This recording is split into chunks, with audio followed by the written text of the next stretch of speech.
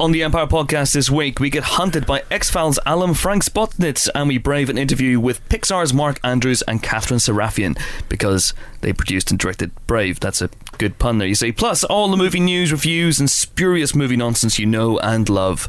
Well, tolerate. Hello pod, I'm Chris Hewitt and welcome to the Empire Podcast, the only movie podcast that, at around an hour each week, lasts slightly longer than your average Chelsea manager. This week, as ever, I'm joined by three randomly selected colleagues whose names have been pulled out of an Iron Man helmet and they've been forced to join me here in captivity. They are Helen O'Hara, the 147th best thing to come out of Northern Ireland, just behind Feeder Bread and Eamon Holmes, but well ahead of Patrick Hilty and killing each other senselessly. So, where am I on that list? You decide, listeners.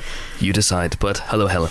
Hello. I'd object to the Vita bread. Personally, I think I'm You're not. better than Vita bread. What is Vita bread? You're the only person in the world who likes that stuff. Feeder Bread is amazing. Feeder Bread is a malt loaf produced by a number of bakeries in Northern Ireland. You can't get it over here, which is an absolute disgrace. It's the best one's by Sunblessed. If you can find a Sunblessed Feeder Bread, get that. Open a can of salmon, tin of Coke. You're laughing. Other brands are available. But I do like Sunblessed. A tin of Coke. A tin of Coke. Don't pour it on anything. Drink the Coke. Like that's my. What's Patrick when I go home? That's what I do. Patrick Hilty is a comedian. Well, that's what it says on his CV. But I would dispute that. Other comedians are available. Other comedians are available, including Jimmy Cricket, Roy Walker, and who else is from Northern Ireland? Oh, Aidan Walsh. Your man who had the left and right on his... That was Jimmy Cricket. I said come here, there's more. Alright, fantastic. Sorted, done. Any other questions, Northern Ireland? I'd just like to say you're not on the list. No, good. I'm not on the list. You're not on the list. I am the list. Alright, next up, it's a man who keeps us guessing at every turn. He's got a British accent, a Romanian name, an American passport, and blood forged in the fires of Mordor. It's Nick DeSimlin. Hello. I do have an American... I love that. Blood forged in the fires of Mordor. Hello. Hello, everyone. I do have an American passport. It's really nice because whenever I go to America, they go, "Welcome home, sir," when I arrive. and then it gets awkward when I explain that I'm entering illegally. And last but not least is another one of those crazy DeSimlins we have running around the place here. He's a man so art house, he went to IKEA at the weekend and asked for the cabinet, bookshelf and folding sofa of Dr. Caligari. It's Phil DeSimlin. Oh dear. How are you? Fine, thanks. I'm very well. Have you seen, speaking tangentially of art house stuff, Michael Haneke's Twitter feed? I have seen. Are you following this? Michael Haneke. Oh, it's a spoof. Twitter account. It's a spoof. Oh, it's a spoof. Yeah. Oh no. How did you not know that? Well, our last tweet was Naomi Watts, and then in brackets, blonde, ring 2, is allergic to my cat, so the tears in Funny Games 2 were real. Did he finish Hashtag cat farts. So I thought that's got to be Michael Haneke, isn't it? That's just the kind of pop art stunt the fact that almost all of his tweets are written in text speak and almost all of them finish with lol is he's a provocateur. He can't be completely serious all day. I think he has to let his hair down at the end of the you day. think he genuinely does play table tennis with his palms doors? Yes. As Someone asked me this week whether I was behind the Michael Haneke spoof account. I've got enough trouble maintaining my own spoof account to do someone else's. It wasn't me, but whoever it is. Could it be someone in this room? Could Phil be the provocateur behind the provocateur's fake Twitter account? No, he's not. No, but it's quite a funny one. The spoof accounts go. That's very good. I guess so. It's Michael_Haneke if you want to follow it, and please do so before the joke runs out. These things always do. So speaking of which, we're week 38 of this podcast, and we're still going. It's like a Kilty-thon. Okay, we got a packed pod this week, and we have a hard out. As I say in the business, we need to be out of here in how long, Helen? How long left? We have 35 minutes. 35 minutes left. Okay, right, we're going to get straight into it now with your questions and comments. You've helpfully been sending them in all week via Twitter, Facebook and email. Phil is just blowing his nose because that's how he rolls. At Ross T. Miller asks, what do you think is the most realistic portrayal of journalism on film? Well, I think what you've got to ask here is, what is the most boring portrayal of journalism on film? Because let's face it, that's the most realistic one. Much as I'd like to claim that we're all like the people in His Girl Friday and run around being incredibly witty and wearing amazing hats, it's really not true. I'd love to see a transcribing scene in a film where someone's got to, break this huge story, but first they have to transcribe the 40-minute interview. And they can't do it, and then they ask a workie to do it, and the workie does it badly, so they have to do it anyway, and then the editors... That'd be an amazing second act. That would be astonishing. Just a man transcribing for 40 minutes. Yeah, Woodward and Bernstein flat planning for 45 minutes of All the President's Men. Well, how are we going to fit this? We've got this amazing scoop, but there's no space. Yeah, We need to up the pagination. Can they? It's a race against time with the production editor. Will they allow it? I doubt it. Not really. It's good. I think Helen's spot on. I mean, we love our jobs obviously dearly, but I mean, it's not as glamorous as the Killing Fields, or that's not a good example. Potentially a very good example of glamour. Not as cutting edge in that sense as the Killing wish there Fields. were more clandestine meetings in car parks. Although I did meet my good friend The Rock in a car park. Come on! It just occurred to me. Bringing it up again. But you know that will be as great a story. Team as bringing All it the up. President's Men. Yeah. I ran through the set of Thor this morning, I think. Tell me your clothes on. Yes, and I didn't see Thor, sadly. Everybody says that when you do junkets, is it like Notting Hill? Have you been asked that? Is it like that scene in Notting Hill where they go to the Ritz, where he goes to the Ritz to interview? Yeah, Julia Roberts. Well, he goes to meet her, doesn't he? And then he gets mistaken for a journalist. You mean you've never pretended you're from Horse and Hound? Often interviews for me get so embarrassing halfway through I switch to Horse and Hound just to try and save face. But no, I've never pretended right from the off. I've been from Horse and Hound. It does explain my horse-based questions. So it has to be said. Yeah, no one's ever asked me that, I'll be honest. But other good portrayals of journalism, although given our very niche area of journalism, although I was a real journalist for a couple of years before I came here. Well, I say a real journalist at local paper, so I did court reporting and council meetings and Did you really? hot scoops and all sorts of stuff. I had a massive scoop once. What was it? I can't remember. Was it of ice cream? It was something about the local cinema. Probably selling sweet popcorn instead of salt. I don't know. It was a Wow. yeah, a lot of stuff happened at Banbridge, I tell you. But Shattered Glass is a good portrayal of journalism. It's irritating when in a film a journalist has a really nice house. Yeah, it really is. Or possessions. Because that doesn't happen. Like in the Rom-coms, Holiday. yeah. Isn't Kate Winslet a journalist in that? Kate And she Winslet has is a this journalist and amazing she has cottage. this gorgeous cottage in the Cotswolds. Yeah. I mean, you've got to assume that mum and dad are rich because ain't no way she's getting that on, a normal salary. But I have to say, though, if you look at the Daily Mail, for example, and journalists who work for those papers like that, Yeah. like, for example, Liz Jones, who is constantly banging on about how much money she has in her £500,000 house in the country and so on and so forth. So there is a breed of journalists out there. That's true. But proper journalists who work for proper newspapers and not us. Smallest violin in the world is playing for us right now. Yeah. Anyway, but Phil, yes. No, I was going to agree with my namesake. Not a relation, just a namesake. It's just a happy coincidence. Russell Crowe in State of Play conspicuously nicer house than John Sim in the British BBC version of State of Play, I believe. I remember watching that and thinking that was actually a good portrayal of a journalist, Russell Crowe, because you actually see him doing the nitty-gritty, not transcribing, but looking down on web people. He's quite scruffy, and I don't know, I just remember looking at that and thinking that's, Yeah, not well, too he's glammed up. scruffy, and that helps, I think. There's more to it than that. But I mean, generally speaking, with the exception of that guy from GQ who turns up at junkets, we're all pretty scruffy. There's one guy who turns up to junkets in a three-piece suit. Who is this guy? I don't know, he's from GQ. That explains everything. Boucher. Clark Kent is a very Boucher. Clark Kent is a very good example of a movie journalist. He gets the job done. Yep. Works with people who are absolutely inept, but that's old ground. We've gone over this before. How does no one know he's not? It's ridiculous. Anyway, okay. So that was a question from Ross T. Miller, which once again we've conspired not to answer. Okay, at Janitor Tiernan asks, on average, how many films do you watch a week? How many first times, repeat viewings, Avengers, etc.? Well, obviously, Avengers 2 or 3 times a week. 2 or 3 times a day for me. Yeah, okay, yeah, obviously. I don't know. It depends on the week. Some weeks are much busier than others. There'll be 5 or 6 new screenings. Some weeks will be 1 or 2. It kind of varies. We're coming into a bit of a busy period of the year right now. I'm getting a bit paranoid about booking in anything before Christmas in case that's the day that they choose to show The Hobbit. Yeah. I'm kind of I'm getting in touch with my friends going, yes, I'd love to come to your party unless they screen The Hobbit that evening, in which case I won't be there, sorry. Basically. I've gone a bit John Doe this year. I've made a list of every film that I've seen. Wow. Is that weird? Little. It's a bit weird. I started doing that inspired by you, and then I stopped. Because it was weird. I just started losing interest, really. Yeah. But anyway, I can tell you categorically I've seen 6 films in the last week. Very But well 2 done. of them were Cobra and Tango and Cash, so they count as 2 each. One of the films I watched this week was Christmas in Connecticut, which is Arnie's sole directorial effort. And having now seen it, I understand.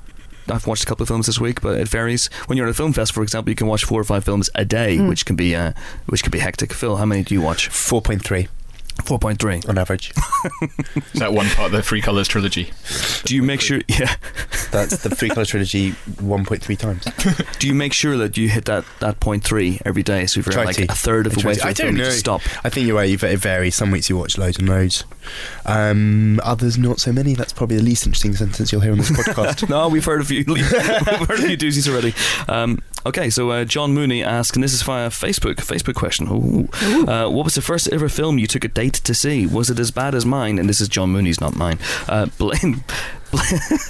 Blame it on the bellboy. I haven't seen this film. Is that a bad date movie? Well, I think if you stay together after that, then you know it's true love, don't you? If nobody blames the other person Yes. after seeing that. The first one I remember taking a girl to is the Marlon Brando, De Niro, Norton film, The Score. Oh. And I can't remember anything about either the date or the film, so I think we probably both fell asleep quite quickly. What were you doing? It's quite an unmemorable film. Just watching the film, Chris. Okay. What else would we have been doing? Well, Nick, if you don't know It's by not now. Porky's. Anyway, yeah, I can't remember what happens in that film, but should I watch it again? Is it any good? No, they pull a score. Phil. I think it was Terminator 2. Oh, good. I'm not sure it was officially a date. I mean, I think it was, but I wasn't. It was in America, and it was a girl called Sue Ellen. She was very nice. I wasn't really aware of sort of romantic protocol back in those days. I didn't really know what was going on, but obviously the film was ridiculously amazing, so that was exciting. And then a few years later I went on a date to see Terminator Last 3. Action Hero. No. with another girl. So I'm looking forward to seeing The Last Stand With a girl. with a girl potentially. Sue Ellen, was her surname Ewing? No, unfortunately it wasn't. Just had to check. Did you spend more time watching the film than on your date? Yes. Yeah, film nerds. Helen. I went to see Fight Club. I don't remember, there may have been other ones, but I remember going to see Fight Club with a boy in university, and he didn't like it very much. I mean, it was actually my second time seeing it because I thought it was awesome, and I should have known just then. I mean, what was the point in going on? Yeah. Get rid of him. Seriously, I did. My first date with a lady at a film. Not that there were dates with men at films. I just want to make that clear. Scotch that rumour. Was Dumb and Dumber. Yeah. Start the way you mean to go on. Start the way you mean to go on. I was laughing like a drain. She didn't, and then soon after I became dumped and dumped her. So no, I was dumped. I didn't dump her, and then I was in floods of tears and a broken man for quite some time after that. But what can you do? What can you do? That's heartbreaking, Chris. Yeah. Well, upsetting. So that brings us neatly onto this week's competition, which is to stand a chance of winning one of 5 copies of Annie, the musical Annie, on Blu-ray. Just tell us when the sun will come out. Is it A, 3:05, B, tomorrow, or C, never? This is Britain after all. Now, some would say all of those answers could be right. So is it... Just to give people We're looking for B. We're looking for B. And it's answer B, tomorrow. I wasn't Okay. actually going to be that specific. I was just going to. I'm just trying to help people. Right, yeah. But you're 'Cause talking honestly, about the musical. if I get A or C in my inbox, I'm banning those people from listening to the podcast ever again. It's a hard knock. That seems harsh. It's hard. To stand a chance and to also have your question read out, depending on the quality of the question, of course, send your entry along with your name and address. Emily's just did a fist bump. They were so happy with that. To podcast@empireonline.com. And you can also get in touch via Twitter, where we're Empire Magazine, @Empire Magazine. The hashtag is Empire Podcast. Or Facebook, where we're Empire Magazine. Alternatively, you can find a job at the nearest branch of Nando's that's closest to the Empire office, and we'll turn up eventually. Oh, God. Okay, coming up, we have our very first interview of the pod with some very brave souls. Brave souls. Brave was both a departure and a welcome return to form for Pixar earlier this summer. Their first period film and their first film with a female lead. The warm and tender story of a Scottish princess and a curse that's inadvertently unleashed upon her mother saw long-time Pixar vet Mark Andrews step up to the director's chair at the animation giant. He came to London recently to promote the Blu-ray release along with producer Catherine Serafian, and they talked to Helen and Ali Plum about all manner of bonny stuff, lassie. Enjoy. Okay, well, welcome to a special edition of the Empire Podcast for the DVD and Blu-ray release of Brave. We have with us director Mark Andrews and producer Catherine Serafian. Hello. Hello. How do you do? We are do fine. Great, thanks for having us. We are do fine indeed. We are do fine. So, I mean, the film's been a big success. Congratulations. How are you feeling now? Is the kind of pressure off? Is this the kind of victory lap in a way? You know, that you're kind of just enjoying it now? Yeah, that's a good way to put it. It is the victory lap because we're done. This is going to sound weird, and it is weird, so I don't care. I'm a bear fan. I really like bears. I like movies with bears bear in. man. Excellent. I've got T-shirts with bears on, but I wanted to talk to people about Brave when I saw it when it came out, but I knew I couldn't talk about the bear. Right. Is it a liberation Thank you. now? That is a Yes, huge- yes, you it can. is. Well, even in the trailer, you know, just to kind of keep that at bay, because I mean, movies when we release them are a gift, and we understand the promotion. We want to get butts in the seats, you know, pardon the phrase, but we want people to see it. But we also want, when they get there, so that they can have that surprise experience and have an encounter where they go, I never imagined it was going to go there. So now we can talk about it. There's no spoilers. You all should have seen it already. No intimidation there. I mean, the thing that thing was great. Actually, it was nice going into a film this year and not knowing what was going to happen in the second act, because quite frankly, every other one we did pretty much.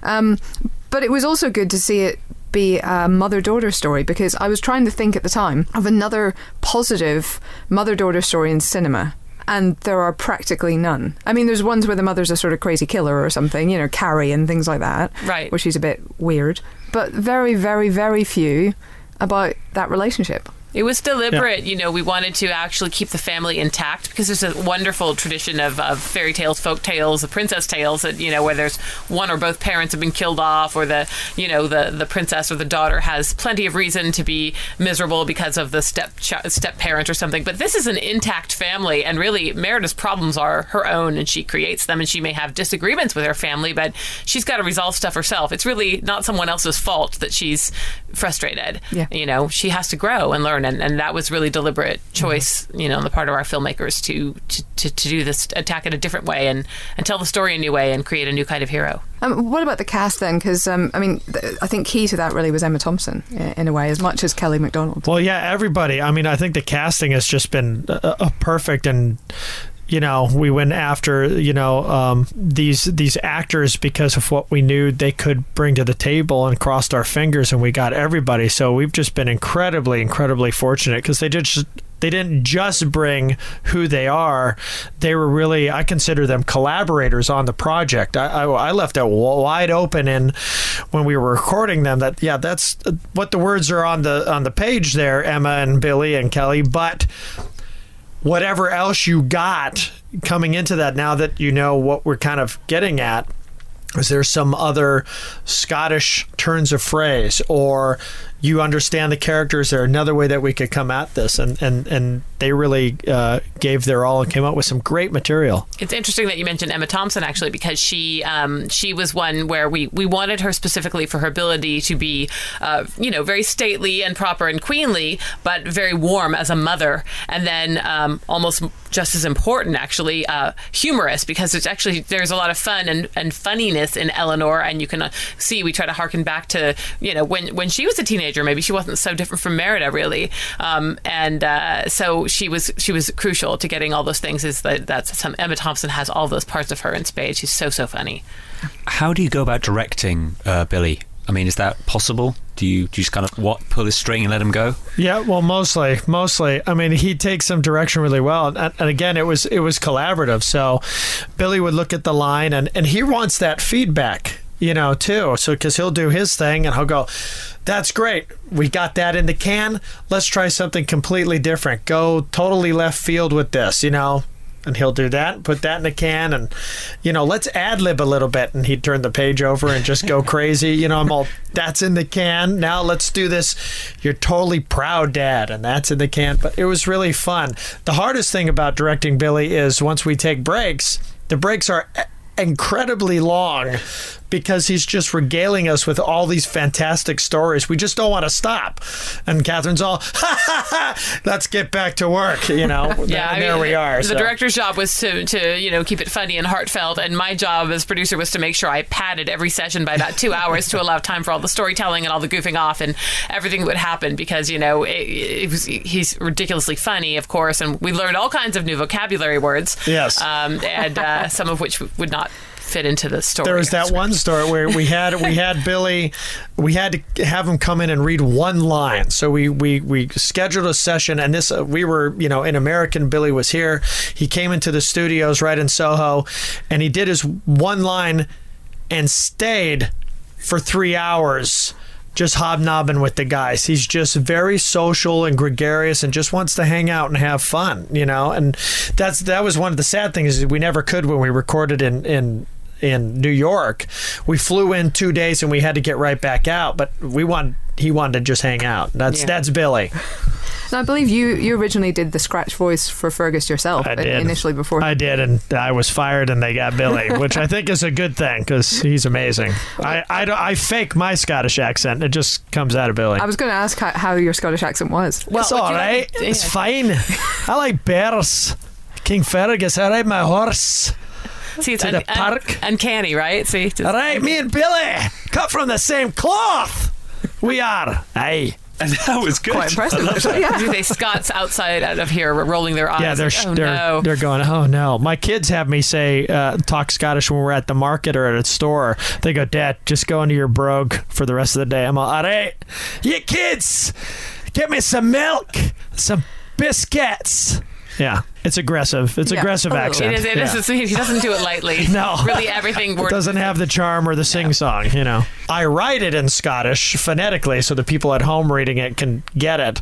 But when they got it, they're all, why is this written so funny? I'm all, you know, just if you don't like it, change it, you know. And they would come up with great Scottish phrases. I mean, Kelly came up with Jinx Crivens helped my bulb. She just blurted that one out, and I ruined the take because I just laughed in the session. I'm just all, remember Billy also? Yeah. Freeze your herities off. Yeah, that was Craig. Was that Craig? That was Craig Ferguson. I'll freeze my herities off. We're all, what's a herdie? He's all, it's your shanks, it's your legs, it's your buttocks. We're using it. It's great. We're using it. That's great. Well, yeah, you don't want to play to the lowest common denominator. We want to educate. Yeah. I mean, there was a lot of words in there in the script and stuff that people would go, what the heck is that? I remember Andrew Stanton saying, leave it. You get the idea. It's kind of like Shakespeare in that way, where you get the paraphrasing of what it is, you know, from the tone or the dialect or how the word sounds, whether you know what a herdie is or not, you know, it's cold. It does seem like that. Having read about Pixar history, you know, it basically seems like every film at some point there's been like a crunch moment, and it's had to go back to, you know, back to basics and figure it out. Yeah, the creative crisis. Every film goes, you know, it could be going great, and then all of a sudden you realize you're back on, you know, a bulletin board full of index cards of like, wait, you know, why Scotland? What's the character's motivation? Why Scotland? Why rats? Why rats? Every film gets to that moment of like, why toys? Like, you know, and you tear your hair out, and then you get yourself back to like, why are we telling this story? What is the core relationship? And if you don't keep coming back to that center, you know, that core, you know, you're not going to make a great movie, because it doesn't really matter where it's set so much as, you know, that heart connection of the characters. Pete Docter, though, when he was here once after Up, I think, talked about the Eye of Sauron falling on him. You know, they now finished Up, so what were they going to do next? And he said the Eye of Sauron isn't quite on us yet, but it's turning in our direction. Yes. So have you got a bit of that, you know, sense? You know, have you got to start thinking about what to do next yet? Oh yeah, the Sauron's looking somewhere else, and I've got his ring, and I'm already at Mount Doom. I'm ready to throw it in. So he's late because I'm impatient. So I'm already moving on my next thing. I'm rolling. He's able to outsmart Sauron like nobody I know. Yeah. Did you see? This is a long shot, but did you see? This was photographed in Tesco, but there was a knockoff of Brave called Braver. And it was this terrible thing where it's like it was just a girl in a forest, and it said Braver. Yes. You've seen that? Well, I saw one that was called Somebody Else the Brave, like that straight to video. There's like Kylie the Brave. I don't know of a Braver. That was a straight to video movie that somebody made like overnight. And perfectly. Back of a crisp packet. Yeah. Piece of paper. Yeah. Do you feel that? I find it. I would have. imagine it being quite flattering that you're doing something so big that people are going, quick, braver. Yeah, we need something bravest, bravissimo, whatever. Yeah, you want to believe imitation is the sincerest form of flattery, but producerially, the first thing I think of is legal. Somebody get legal in here. Yeah. You don't see people running around putting Mickey Mouse ears on everything and trying to fool the public into buying it. The Disney would come down on them like a ton of bricks. So, speaking of Disney, there's obviously been some very, very big news in the last week. How has it been received at Pixar? There were a lot of drawings that went around that were very funny, of like Darth Vader bowing before Mickey Mouse and going, "Who's the master now?" So we love it. I mean, it's great. I mean, it's just a wild time. First Marvel, first Pixar, and then Marvel, and now ILM. It's an amazing time, but I think it's good. Those are three fantastic universes and three great, studios that have great potential to put out entertainment for, people worldwide. I'm excited to have them in the family. I mean, obviously, we as human beings barely existed before we saw Star Wars. Our lives began, when we saw Star Wars. Pixar began with George. Began with George. It all kind of comes full circle. Like, wow, this kind of makes a weird sort of sense. And then, then we're sort of raising our hands, like, I'd like to play Princess Leia in a sequel. Yes. Yes. Can I be Boba Fett, please? Exactly. Can I crawl out of the Sarlacc pit? We want to wedge our way into this stuff any way we can. So just for the record, if they call you, I mean, some of your colleagues now have gone to live action. If they call you saying, "Hey, we want you for Star Wars Episode VII," you'll take the call? Done. Done. I could do more than one film at once. It's fine. Yeah. He can do 7, 8, 9, and 10 all at once, and still get my Pixar animated film out. Yes. While writing a comic book. While writing a comic book or coming up with a a TV series. And I can do it all. Children. Yeah. I can't wait for the commentary more than anything else. Yeah, it's going to be a good director. Oh, it's great. Oh, yeah. Yeah. All right. Well, on that note, thank you very much to Mark Andrews and Catherine Sarafian. And Brave is out on DVD and Blu-ray on the 26th of November. Excellent. Thank you so much. Thank you. I have to say, I think there are very few places I'd rather work, other, of course, than the Empire Towers with our wonderful toilets, than Pixar. Heck yes. I mean, they have everything. They have swimming pool. They have, when I went, the first time I went there, the volleyball court was closed down because they were turning it into a beach volleyball court. It's that kind of a place. And yet they still managed to make these amazing movies. I mean, what Mark Andrews and Catherine Sarafian said when they were in was, well, we never have time to actually do it because they're always working too hard on their films. Oh. But the point is that the options are there. There's a breakfast bar, a cereal bar in the lobby. They've got all of these fabulous Pixar University classes. It's amazing. Look, you've been as well, haven't you? Yeah, when I went, you could actually buy ratatouille in the canteen. Very clever. Really cool. Yeah. No, it's a good place. Was it made by a rat pulling a man's head? I'm not sure. See, this is why we're not investigative journalists. Very possible. Woodward and Bernstein would have dug into that story. They'd be in the car park right now. Yeah, they'd be meeting Deep Rat or whatever it is.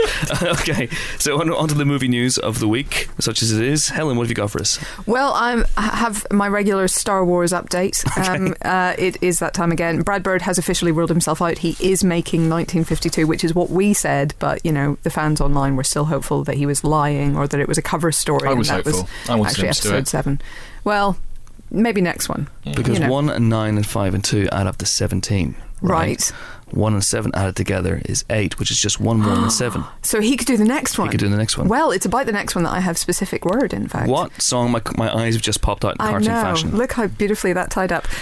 Basically, some writers have been hired for the next 2 Star Wars films. So even though we haven't got Episode 7 yet, even though that's 3 years away, they've apparently reportedly, we haven't had 100% official confirmation yet, but it's looking likely that Lawrence Kasdan it will be in charge of Star Wars Episode 8 and Simon Kinberg for Star Wars Episode 9. Oh, how do we feel about this? I'm a bit concerned it might mean there'll be shit weasels in Episode 8, seeing as his last film was Dreamcatcher. Yeah, we never talk about Dreamcatcher. We don't talk about Dreamcatcher. Please let's No, it's exciting, isn't it? It's the guy who wrote Raiders of the Lost Ark, exactly. Empire Strikes Back. Yeah. That's got to be good. Back in the Starfold. Yes, good. Yeah. I hope it's a sort of Grand Canyon-esque sort of just relationship drama. Just focusing on a number of people who just happen to live in the Star Wars universe. I'd love to see Steve Martin in this film. Yeah. Or Kevin Kline as Darth Reflective. Yeah. That'd be amazing. I just watched The Big Chill the other week, and I loved it. So Yeah. yeah, He's got some he's game. got the goods. He's got game. Let's just never speak about Dreamcatchers again. And Simon Kinberg, he's been doing good work on the Sherlock Holmes movies. He's done the new X-Men movie. So, he's got some scope there and some scale. And, we'll see how Days of Future Past turns out. But that's promising, I think. Mark Miller was tweeting very positive stuff about him this week. So, yeah. Yeah, he's working on Days of Future Past at the moment with Bryan Singer. Phil, what are your thoughts on this? I think it's exciting. I concur entirely with what these guys say. Do you concur? I do. I concur. So we think a director's going to be announced soon for Episode 7? Well, the word last week was that they were down to 2. That was coming from Frank Marshall, who apparently mentioned it to EW, that they were down to 2 candidates. We just don't know who they are yet. Colin Trevorrow has ruled himself out as well. He says he's working on another beloved fan property, so let that speculation commence. Mm-hmm. I'm ruling myself out right now. Chris, are you sure? No. I'm going to keep my options open. All right, we'll put you on the maybe But list. I'm not available on the 4th. Hang on, Chris sounds like Sif. Clues were there. Absolutely. Episode Chris. It doesn't sound like 7. Okay, Phil, what have you got? The Boss. Everyone loves Bruce Springsteen. Yes. And I bring exciting news for everyone in that case. I'm not giving you any option to not be interested in this news. Okay. Prepare yourself. If you remember Life in a Day, a couple of years ago, Kevin McDonald's documentary, which was basically the ultimate crowdsourced film documentary. Yeah. Ridley Scott's production company RSA Films behind this. Everyone was around the world submitting snippets of their day, and it was all kind of montaged together into a documentary that kind of captured the universal experience of life. This is that, but with Bruce Springsteen. So I spoke to Bailey Walsh, who's the director of Springsteen and I, and they are looking for snippets no longer than 5 minutes of personal Bruce Springsteen stories. So not just people that have seen him doing one of his amazing gigs and have camera phone footage, but personal stuff, visual things, ways that he's sort of impacted his life. And he named an example of a guy that was dumb since birth, 16 years old, driving along in the back of his parents' car. They put Bruce Springsteen on and he started singing along. So you don't have to be quite as extraordinary as that, or miraculous as that, but anything that's very personal from anywhere around the world. And they're asking it to be uploaded to a website, springsteenandi.com. Mm-hmm. And that's got to be uploaded by the 29th of November, and no more than 5 minutes long. And it can be any format you like, from still photographs to camera phone footage to proper digital photography. Cool. So does that mean are there set visits available? You're in. Bagsy? Yeah. Yes. No. Well, not unless you can go and see him in America between now and next Friday and record it on IMAX and then upload it. Doable? I'm pretty sure I have an IMAX camera down the back of the sofa. I can probably. You do have a huge sofa. I do have a very big sofa. And Christopher Nolan was on it last week. No, that's weird. I was just thinking, like, how could an IMAX camera end up down the back of Helen's sofa? I'm just it would have fallen out of Christopher Nolan's it might have fallen out of his pocket. Okay, all right. Okay, that's as long as we're not implying anything, that's good. What happens on sofas, Chris? What happens on sofas stays on sofas, Nick. We all know that. So that's good news about Bruce Springsteen. We're all happy here. I think so. Yeah, it's an innovative idea, and I think it could be, if you love Bruce Springsteen, it's going to be fantastic. It's Indeed, boss news. It is boss Naz. Nick. Hi. Yeah, I met a man in a car park earlier this morning. That's not coming out how it was meant to sound out. Was it Chris Nolan trying to sell you an IMAX camera? It was, and this guy told me that Chevy Chase has just quit Community in shock news, which isn't really all that it's shocking at all. It's not very shocking, is it? I read it on Twitter, but you actually met him out in the car park. It's like, I don't know why I was down there. I don't even have a car. But basically, he's walked off. This has been building up to this for a while now. Chevy Chase did an interview with the Huffington Post a couple of months ago, which is an astonishing read, in which he said, and I quote, talking about Community, "The hours are hideous, and it's still a sitcom on TV, which is probably the lowest form of TV. The only reason I'm sticking around is because of the kids, the cast, who are good. It's not like I'm working with the great innovators of all time." Which is quite a harsh thing to say about a show that you're currently working on. And it's also probably the sharpest and best written sitcom on American TV at the moment, and it's clearly he's never seen Made in Chelsea. He thinks that's the lowest form of TV. Yeah. Hey. So he's never appreciated the show. He's not really done a great job of disguising his contempt for it. So yeah, he's off. He's walked off, and they're still shooting the series. Apparently, they've already shot the season 4 finale, which he's in, but there's still 2 or 3 episodes to go, which he's not going to be in. So it's interesting, they made him, as the show progressed, into less of a sort of lovable eccentric and more of a just out and out sociopath, and I wonder if that maybe reflected the fact that there was a mutual disdain. I'm sure there was some mutual bad feeling. I know there was between him and Dan Harmon, the showrunner, who's now left, but I imagine that even he leaving has not kind of repaired the situation. Yeah, this is a real shame, I think, because I think here we have a classic case of a man who can't see the wood for the trees. And he's basically involved, and I think maybe his ego got in the way. This is a man who's throughout his career been, a big comedy star, and suddenly he's playing fourth or fifth banana on a sitcom, a brilliantly written sitcom, but whether he just wasn't able to see it or didn't let himself see how good the show was or how good the people around him were, it's a big shame. But for me, the Pierce character has become redundant, largely redundant, reduced to B and C plot lines over the last season or so, and not terribly funny. And it's a shame, because Nick, you've actually interviewed Jeffy, haven't you? I have. I met him in LA last year. Yeah, last year for our Free Amigos reunion, and the first thing you realise when you meet Chevy Chase is this is not a man who makes any pretense to. He is just completely, whatever he's thinking, he'll say it, and he doesn't really give a shit. And he was walking around with his pants with his trousers off for quite a good deal of it, and he didn't seem to be that excited about Free Amigos, to be honest. It was kind of so, and obviously this is the guy who walked off Saturday Night Live, so you got to wonder which of his projects he's actually proud of. Yeah, I mean, maybe he's just endlessly self-critical. I don't know, but it does seem a shame that he can't appreciate his work as much as we all do. Really. Yeah. I just wonder sometimes whether people are actually good judges of scripts.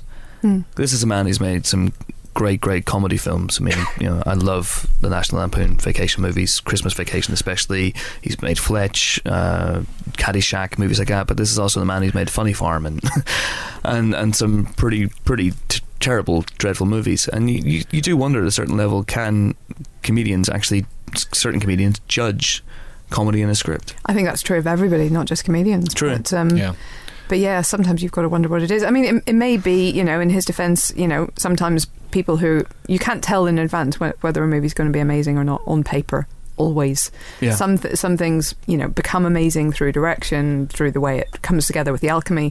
Some things, frankly, start off with a great script which just doesn't translate to the screen. So I interviewed Steve Martin, and he was adamant that The Man with Two Brains isn't funny. Oh, and I was just going, but it is. Eventually he just went, okay, if you say so, we'll agree it's funny.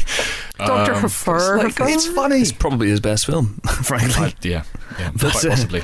Okay, all right. So coming up after this brief and thankfully free jingle, we talk to one of the key creative forces behind the X-Files and the creator of current BBC hit show Hunted, Mr. Frank Spotnitz.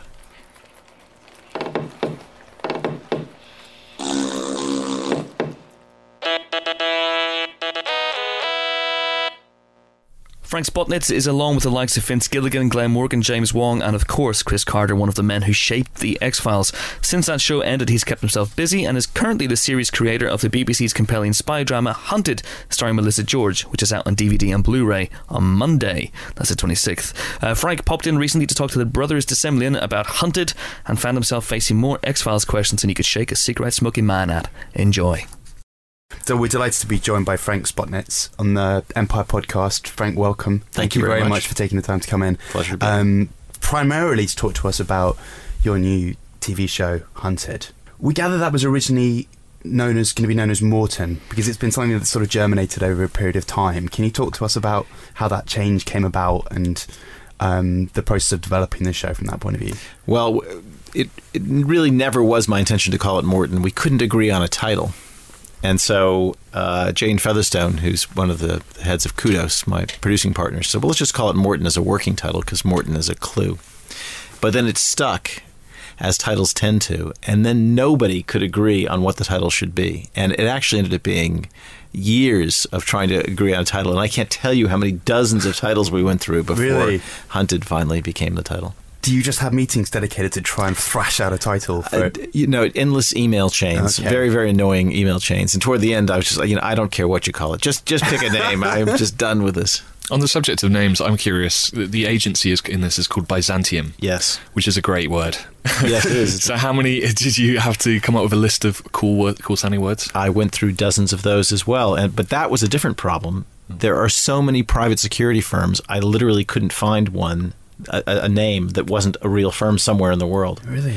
Yeah, actually, Mobius was originally going to be the name of the firm, and that didn't clear. And that was also weeks and weeks of looking for a name. And finally, Byzantium, which to me thematically was perfect. Now, some people might say, well, why would you call yourself Byzantium if you were a security firm? But I could make a case for that, and that one finally stuck. Well, on that subject, it's a complex TV show. Yes. As was The X-Files. How difficult is it to keep track of what the hell's happening? Well, hopefully it's harder for me than it is for the viewer. It is a demanding show. I mean, it you have to be focused on it, or you're going to miss something.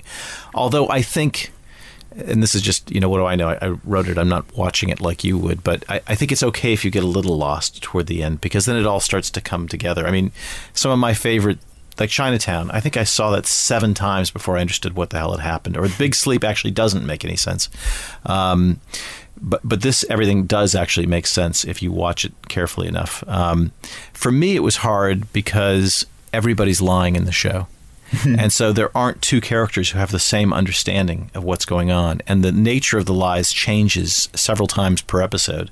So plotting that as we were writing it was really tricky and gave us some headaches. But we did put up in the writer's room a chart of actually the entire plot, so we could make sure everything was making sense as we went forward.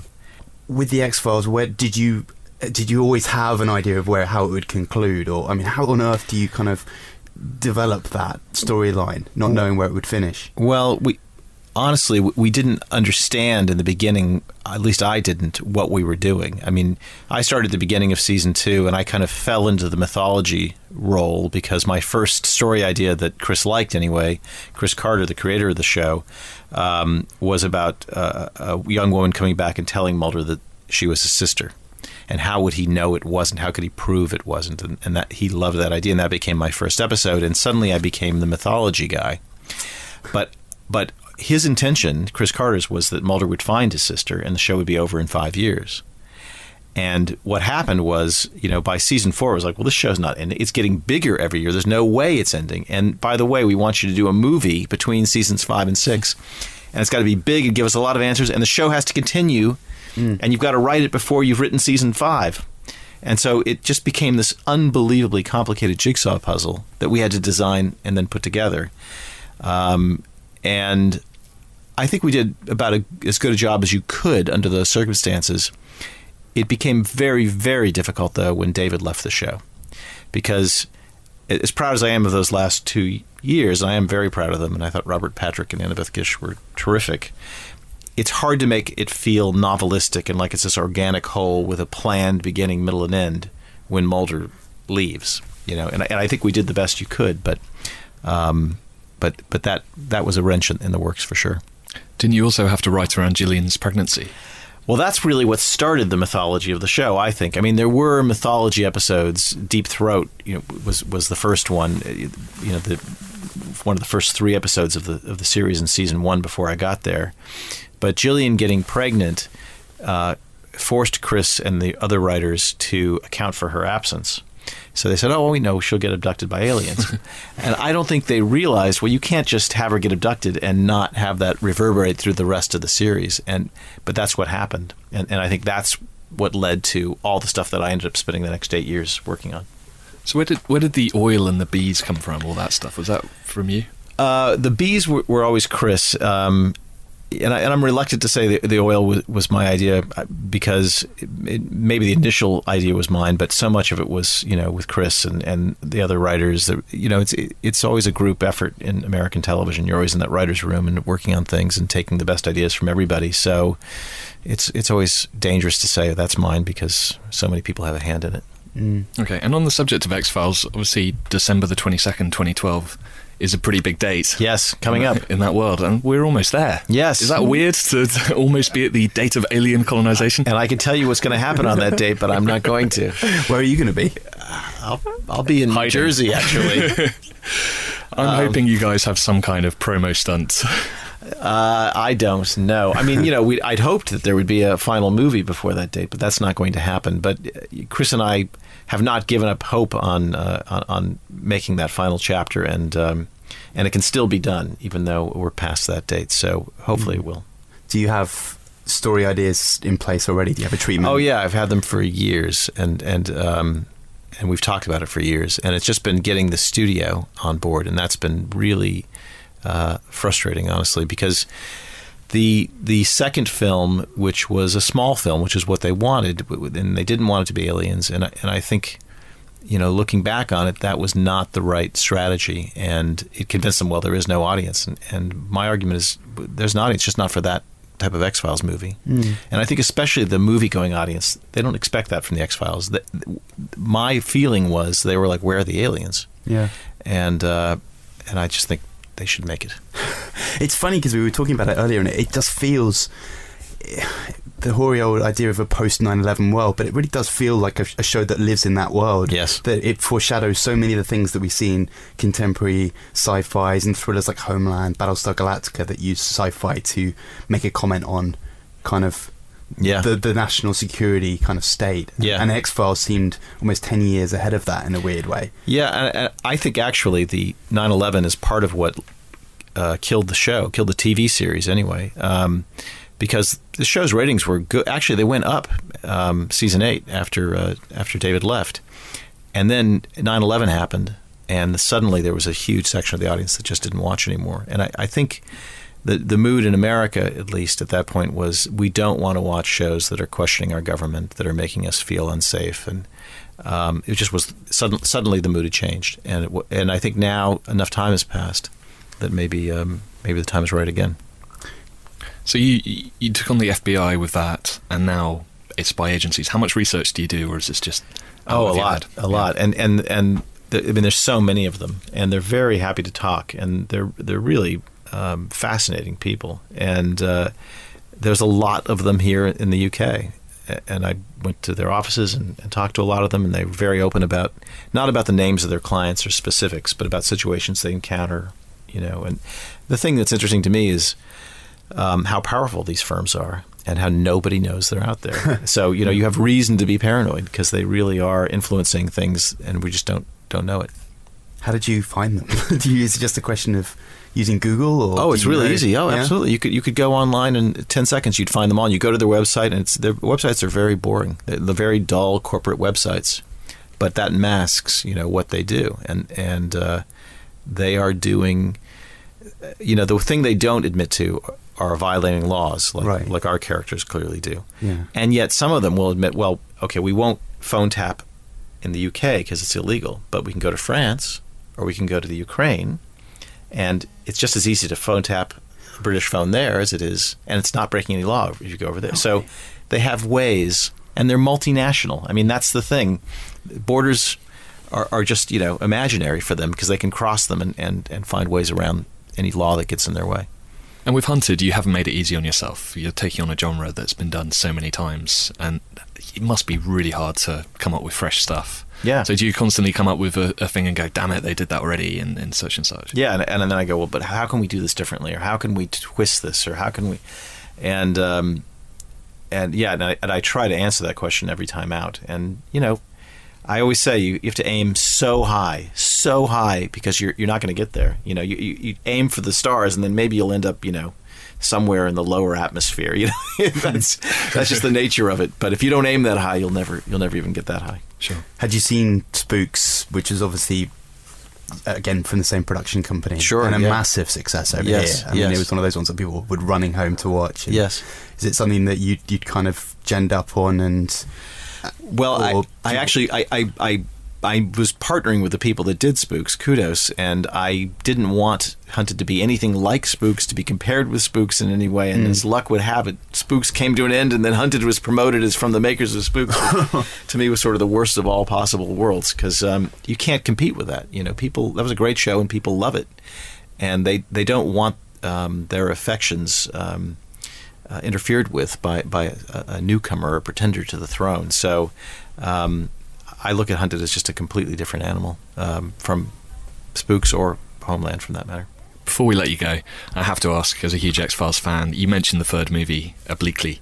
Can you give us any clue about what might evolve? Because I kind of had this fantasy when I was watching the X-Files that it would all finish with them raiding the Pentagon, the room in the Pentagon with all the stuff in it. And I think every fan has got some kind of image in their head of what might be the kind of final thing. Well, the strands are all there. So I can't tell you what's in it, but I can tell you that if you know the X-Files, you probably have a pretty good guess, at least what the plot elements are. You know, it's not something completely out of, it's not some new thing we've made up that didn't exist all along. But to me, the opportunity of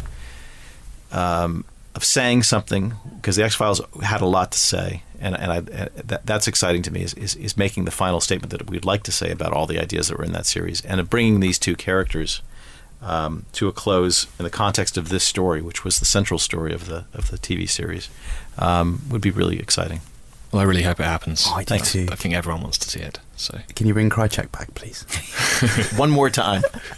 Why not? And cigarette smoking. All of them. Sure, they never die. Before we finally wrap up, any chance of a release date on Blu-ray for the X-Files? I know there's a lot of work involved in that, but I was on that for years. I was asking, and they kept telling me that because the visual effects were done in standard definition video, that it was a huge problem. And then some fan informed me, well, no, now they have a technology that can upgrade the resolution of these standard visual effects.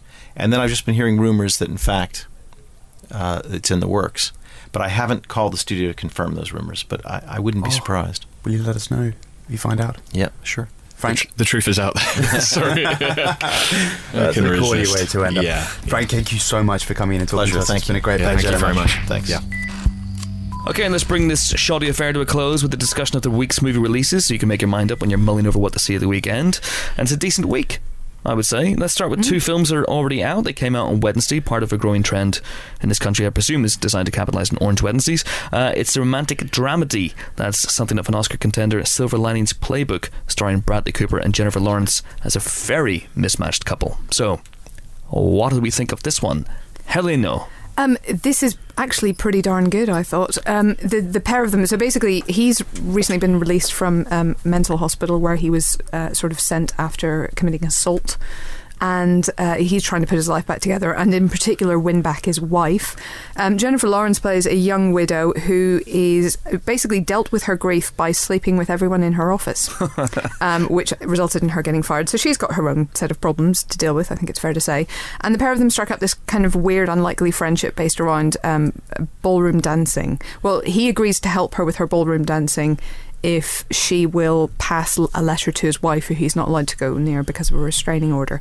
So, it's a slightly unusual kind of setup. You've also got Robert De Niro and Jackie Weaver, who was Oscar nominated a couple of years ago, as his parents. So there's the kind of relationship there as well. And just the whole crowd of people around them. Chris Tucker, in his first non-Rush Hour film in years, plays his friend from the hospital who keeps coming along to join him. So it's an unlikely film, but because it's a David O. Russell film, all this weirdness kind of seems to coalesce into something strangely realistic at the end of the day. Fantastic. And De Niro's back on form, I'm hearing. Yeah, he is. I mean, quite often I think when he goes comic, he goes over the top comic, and I think he just walks the line perfectly here between his kind of comic and dramatic roles that he's had, obviously, in recent years. So he's really, really good in this. And Lawrence in particular I thought was terrific. It's a really interesting character for her to be playing. I think on the page and in the book it's based on, she was a much older character, but it kind of works having her younger. because it's just less obvious, because she's got this kind of quite cynical and quite touchy kind of spiky side, and that feels fresher and more original in a young character than it would if she was in her late 30s or whatever. And this has been tipped for Oscars. We gave it 3 stars. Yeah, I personally would probably go a little bit higher than that, but yeah, a 3 star is still a recommendation. Still a recommendation, as we say every week. A tough one for David O. Russell to get the balance between the gravitas of a film about mental illness and the comedy, and I think he does a really good job with it, to be honest. It's interesting that you got Claire Danes portraying a bipolar character in Homeland at the moment, and here is Bradley Cooper doing similar. He uses the camera to exaggerate and sort of accentuate the mental kind of freneticism of this character, especially in the first half of the film. He's all over, like, it doesn't stop moving. People talk over each other.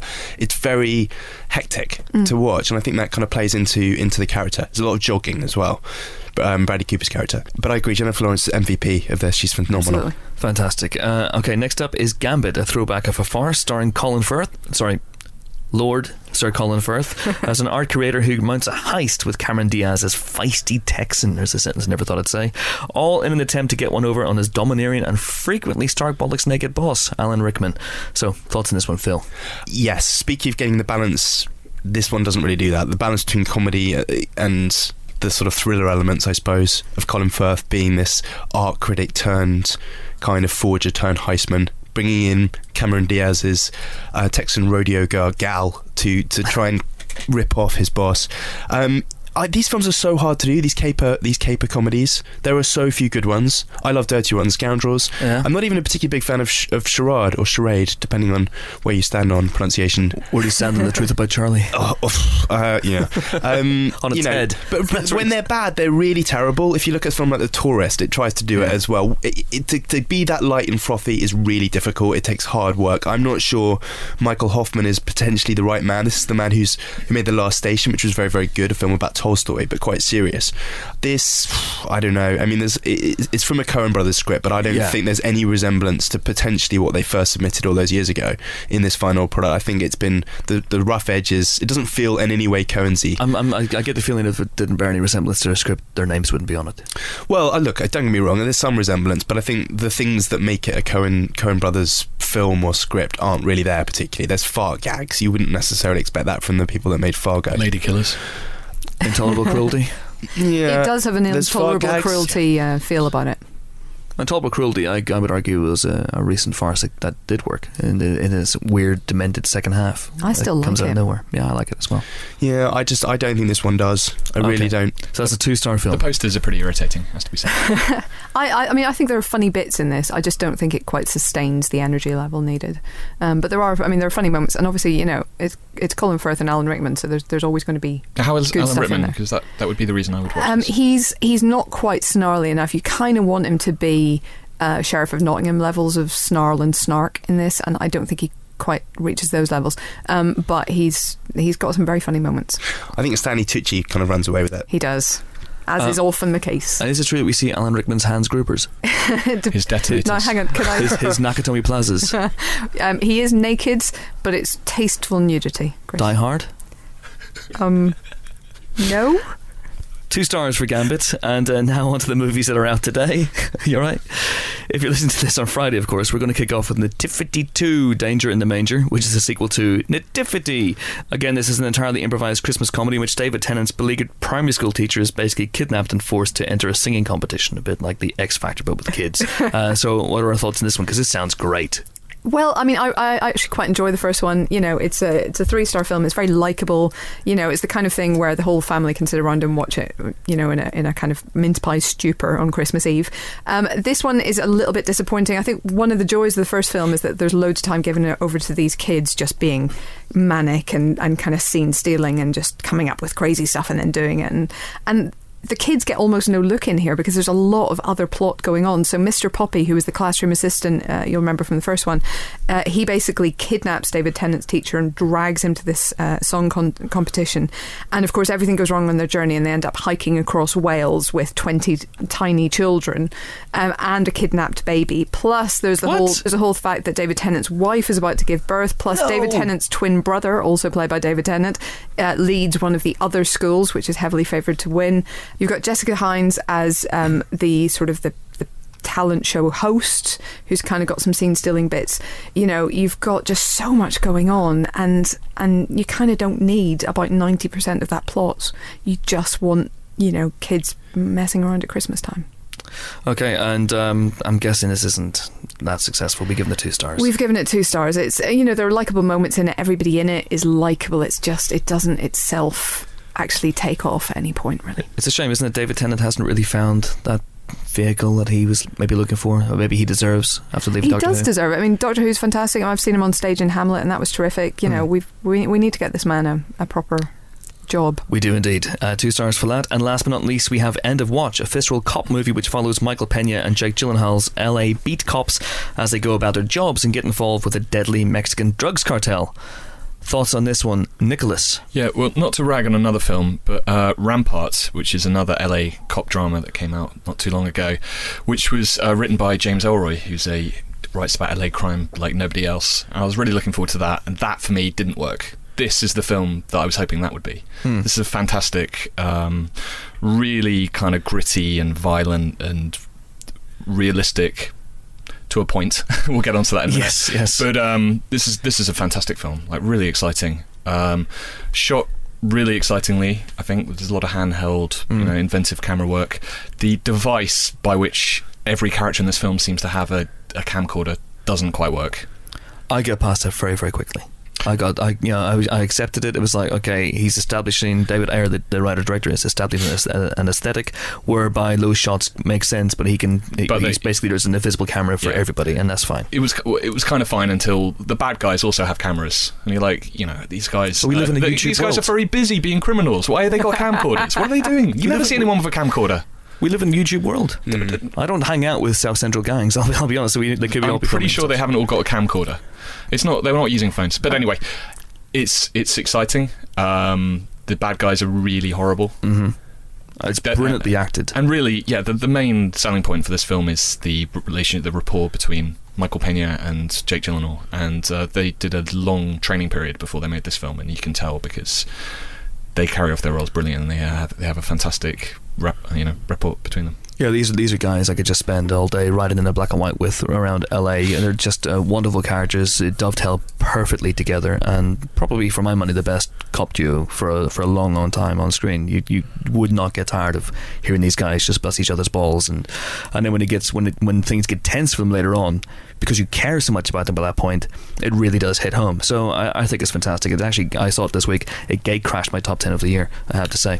And it's made me hugely excited about David Ayer's next film, 10. Yeah. That picture of Arnold Schwarzenegger that came out a few weeks ago with him with tattoos and I cannot wait. If it's got the same kind of mood as this film, I can't wait to see an Arnie movie like that. Absolutely. 4 stars for End of Watch. Cannot recommend it enough. Do go and see it. And that is it for this week's Empire podcast. The End of Watch Jamboree will continue next week when we'll be joined in the pod booth by none other than Jake Gyllenhaal himself, and we're hugely looking forward to that one. I know Helen is, especially. Steady.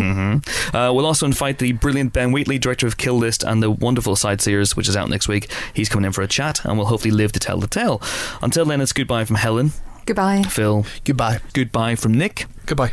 And myself, and it pains me to say this, but we have a very sad farewell that nobody at Empire wanted to make. Pav Basra was many things. He was Empire's developer from 2005 to 2009. He was an absolute demon on Call of Duty. He was a world-class Mickey taker, a web design genius, and hugely warm and funny. Most of all, though, he was our friend. Pav passed away this week following a short battle with cancer. He was just 35 years old. He's survived by his parents, his sister, and his girlfriend, and we will all miss him. Needless to say, this podcast is dedicated to him. Rest in peace, Pap.